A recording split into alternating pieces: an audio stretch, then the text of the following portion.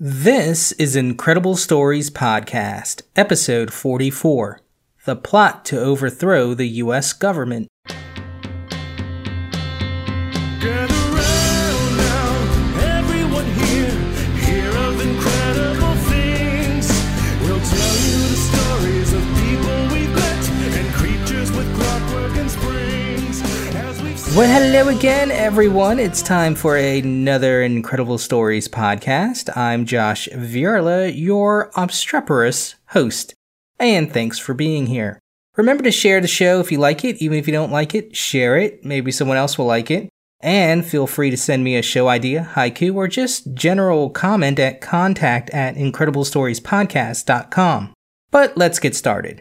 Through history, there are many rebellions, coups, and schemes that involve overthrowing governments. You probably don't think it would happen in a country like the United States, although the US was founded on rebellion and has had its share of rebellions early on in its history. Those are perhaps an episode for themselves, but today I want to focus on a political conspiracy that didn't happen, but it very much was planned.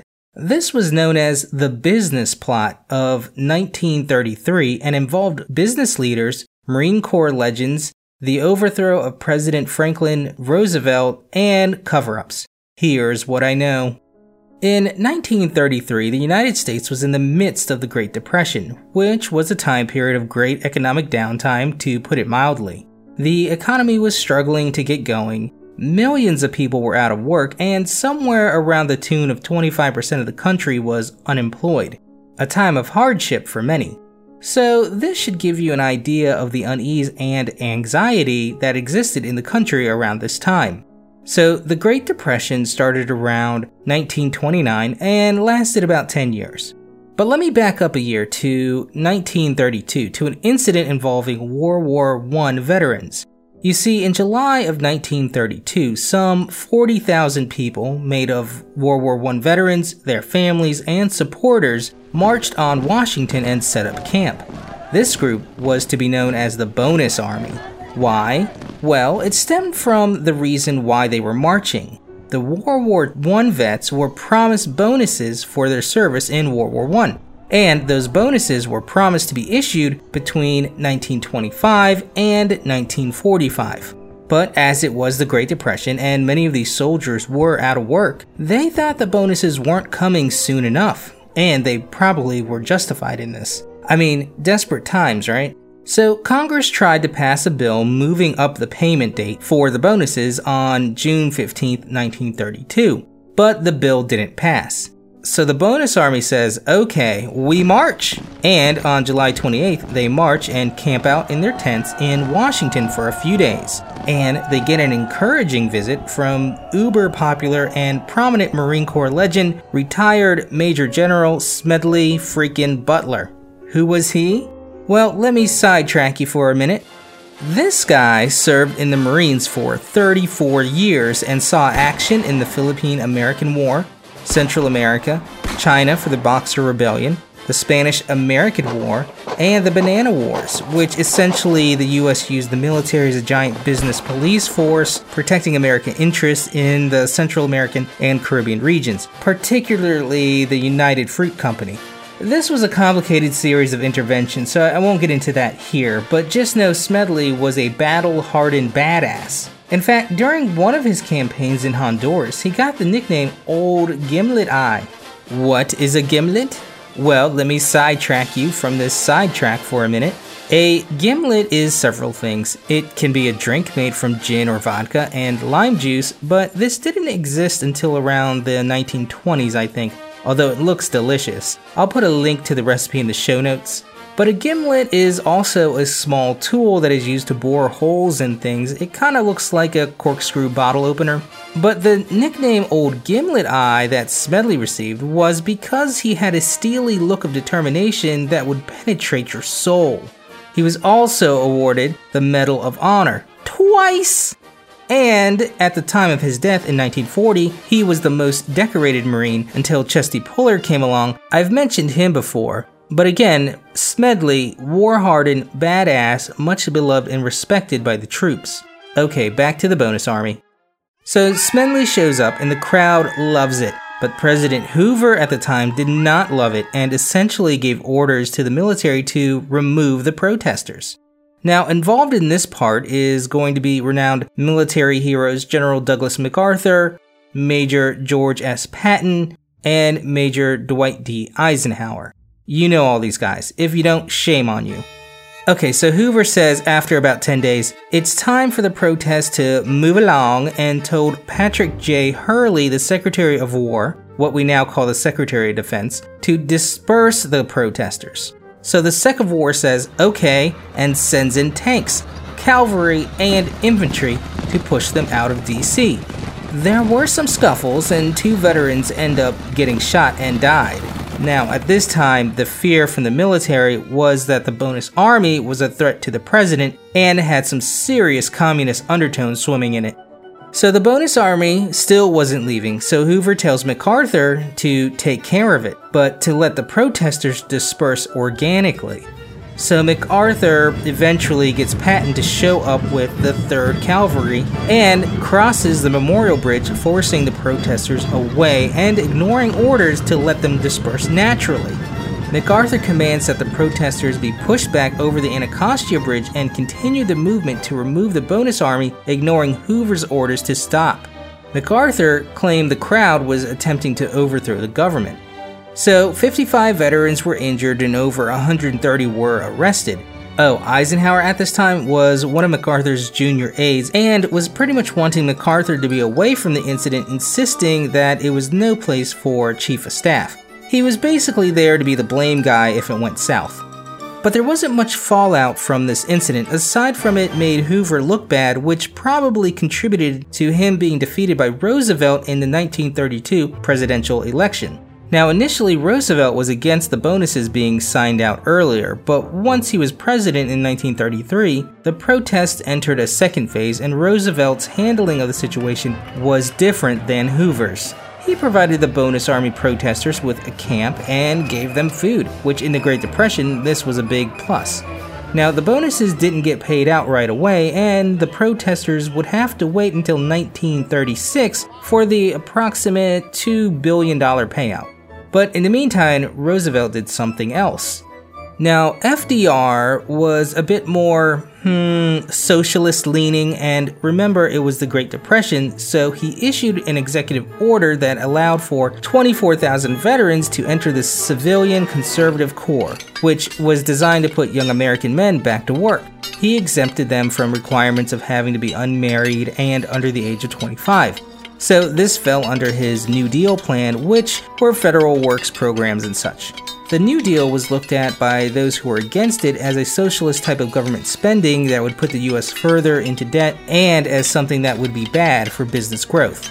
So you have this new president in promising the government would create jobs for people and a proponent of big government, which meant more control, and more control was something that frightened many people and many prominent businessmen. Also, Roosevelt made it illegal to have gold in the form of coins, bullion, and gold certificates in 1933 via Executive Order 6102. Now, this plays into the gold standard monetary system, which ties economic units to the quantity of gold. Basically, gold backed our money back then, but I don't want to dive into the rabbit hole of monetary policy and theories. Just know that this upset a lot of people who viewed what Roosevelt was doing as being largely anti-capitalism. So all this set the groundwork for what is known as the business plot. In FDR's first 100 days, some of the richest businessmen were panicked about Roosevelt's intention of massive wealth redistribution, and to stop this, the businessmen thought a coup was in order to remove Roosevelt. And who were these businessmen? Well, allegedly, only some of the biggest tycoons in American business history, such as Irene DuPont, former president of DuPont and head of the DuPont Trust, private banker Grayson Murphy, director of Goodyear, Bethlehem Steel, and a group of JP Morgan banks, Gerald McGuire, who worked as a bond salesman for Robert Clark, another member of this plot who was one of the richest bankers on Wall Street and an heir to the Singer sewing machine fortune. But McGuire was a former commander of the Connecticut American Legion. William Doyle, another member, was also a former state commander of the American Legion. Additionally, former Democratic presidential candidate and a senior attorney for J.P. Morgan, John Davis, former governor of New York, Roosevelt rival, and a co-director of the American Liberty League, Al Smith, John J. Raskob, who was also vice president of finance for DuPont and General Motors, and officer and a former chairman of the Democratic National Committee. There were more, but these guys give you a good idea of who was involved. Their wealth was in the hundreds of millions of dollars in money back then. But what these rich people needed was some muscle, and they needed someone with military expertise to lead their privately financed army. And remember, there were a lot of unemployed veterans looking for work. But the conspirators tasked American Legion alumni McGuire and Doyle to get Smedley Butler on board with commanding their army. Now, of course, they couldn't come right out and say it. Hey, Butler, you want to be head of our army to overthrow the US government? No, they had to be a bit more subtle. In their first meeting, they asked Butler to simply run for the national commander of the American Legion. Oh, what is the American Legion? I've mentioned it a few times. You've probably heard its name before and have a peripheral knowledge of it. Simply, it is the largest wartime veteran association in the United States and advocates for veterans who served during wartime. So, McGuire and Doyle figured Butler loved the veterans because he was at the Bonus March protests, and him being a patriot, he would be open to being the head of such a prestigious veterans organization. So, a few days later, Butler said, "You know what? Tell me more," and the three had a second meeting. McGuire and Doyle told Butler that they would love him to speak at the next convention and that they would plant 200 to 300 Legionnaires at the convention to kind of make a show and a general racket. Then the plan was to have Butler come out of the audience and make a speech. So Butler was like, okay, so far so good. Great! So McGuire said, "Don't worry about anything. We have a speech here. You can talk about some things. Just peruse it at your leisure." So they left a speech with Butler and left. And what was in the speech? Well, if read at convention, I imagine it would have gone something like this.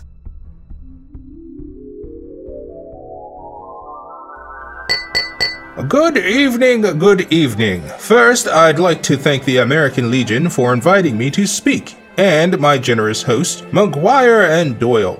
I'm Smedley Butler, former general in the United States Marine Corps. I would appreciate your support for National Commander of the American Legion.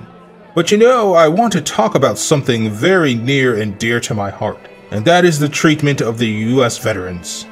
As you know, I was at the bonus marches recently advocating for the government to keep its promise and pay our deserving and honorable veterans for their service. I would like to urge the American Legion to adopt at this convention a resolution calling for the United States to return to the gold standard. It is imperative that this be done so when the veterans are paid their promised bonus monies, it will have the full value and confidence that is backed by gold and not just some worthless promise papers. If your sacrifices aren't worth gold to the U.S. government, then the U.S. government doesn't find any worth in you. Thank you. Good night. Old Gimlet Eye out!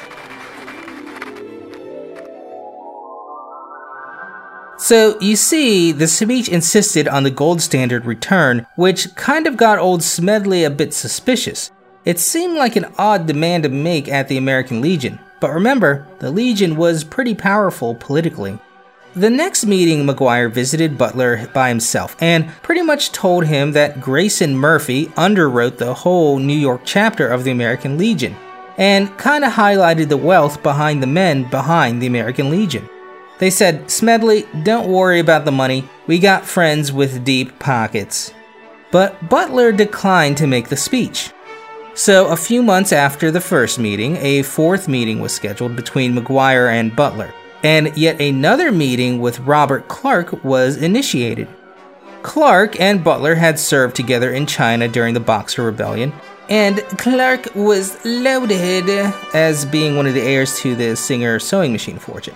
Basically, all this time was used to feel out Butler and get him comfortable with the power brokers behind the business plot. So McGuire and Butler corresponded chumly via letters from time to time, and in 1934, in August, McGuire meets with Butler a final time. And this meeting, McGuire now lays the cards out on the table and asks Butler if he would like to run a new veterans organization and lead a coup to overthrow the president. So Smedley was like, okay, bro, let me just think about this.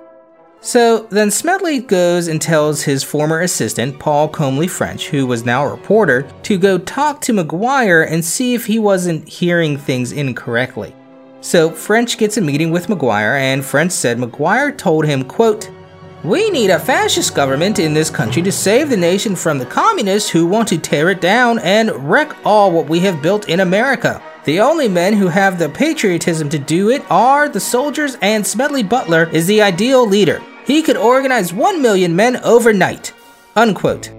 So Smedley then tells his friend James Van Zandt, national commander of the Veterans of Foreign Wars, another veteran organization, that some conspirators will be contacting him trying to get him to lead a coup. You see, Smedley wasn't the only military person they were trying to get on board with this. They're going to need more, obviously, than just one. Now, it seems Smedley went this route to kind of gather evidence, to back up what was going on. So I'm not sure who in Congress got wind of it, but once they heard about this plot, they investigated through the McCormack-Dickstein Committee. They called Butler to testify, as well as McGuire and others, and Butler said McGuire attempted to get him to lead a 500,000-man army to DC. McGuire, of course, denied this. Now, Butler was a supporter of FDR and an outspoken critic of capitalism. No doubt a lot of his experience during the Banana Wars left a bad taste in his mouth of it. But he did say he was a patriot and wanted to preserve democracy, and participating in the business plot would be treason. So, what was the conclusion of the committee? Well, let me just read the final report for you.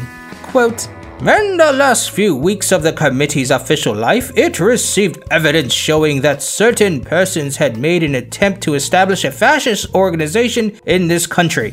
No evidence was presented, and this committee had none to show a connection between this effort and any fascist activity of any European country. There is no question that these attempts were discussed, were planned, and might have been placed in execution when and if the financial backers deemed it expedient." Unquote.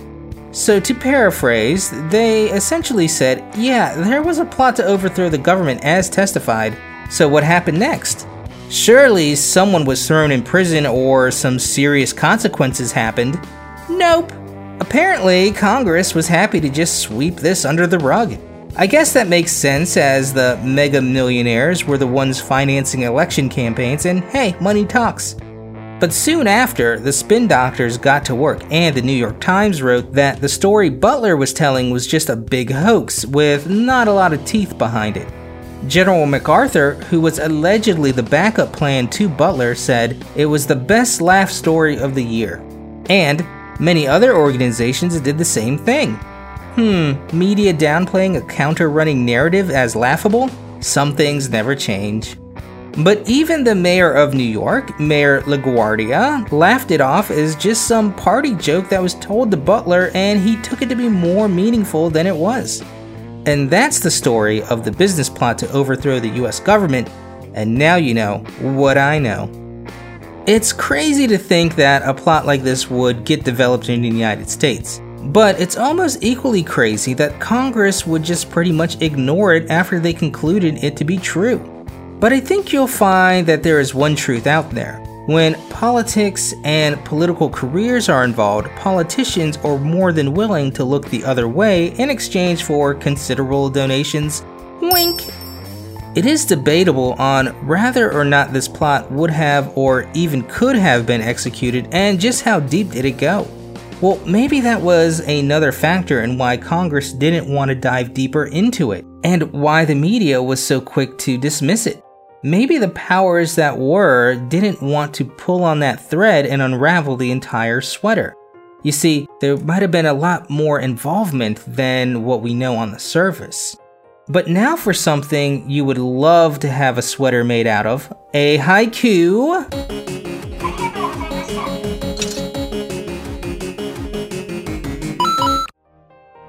You are smart and rich. Forgive me for informing. Your plot is showing. And that's all the time this week, guys. I do have an administrative note. Most likely there won't be an episode next week, but don't worry, the week after there will. And we have quite an archive for you to check out. So make sure to go check out our main site for other stories on IncredibleStoriesPodcast.com.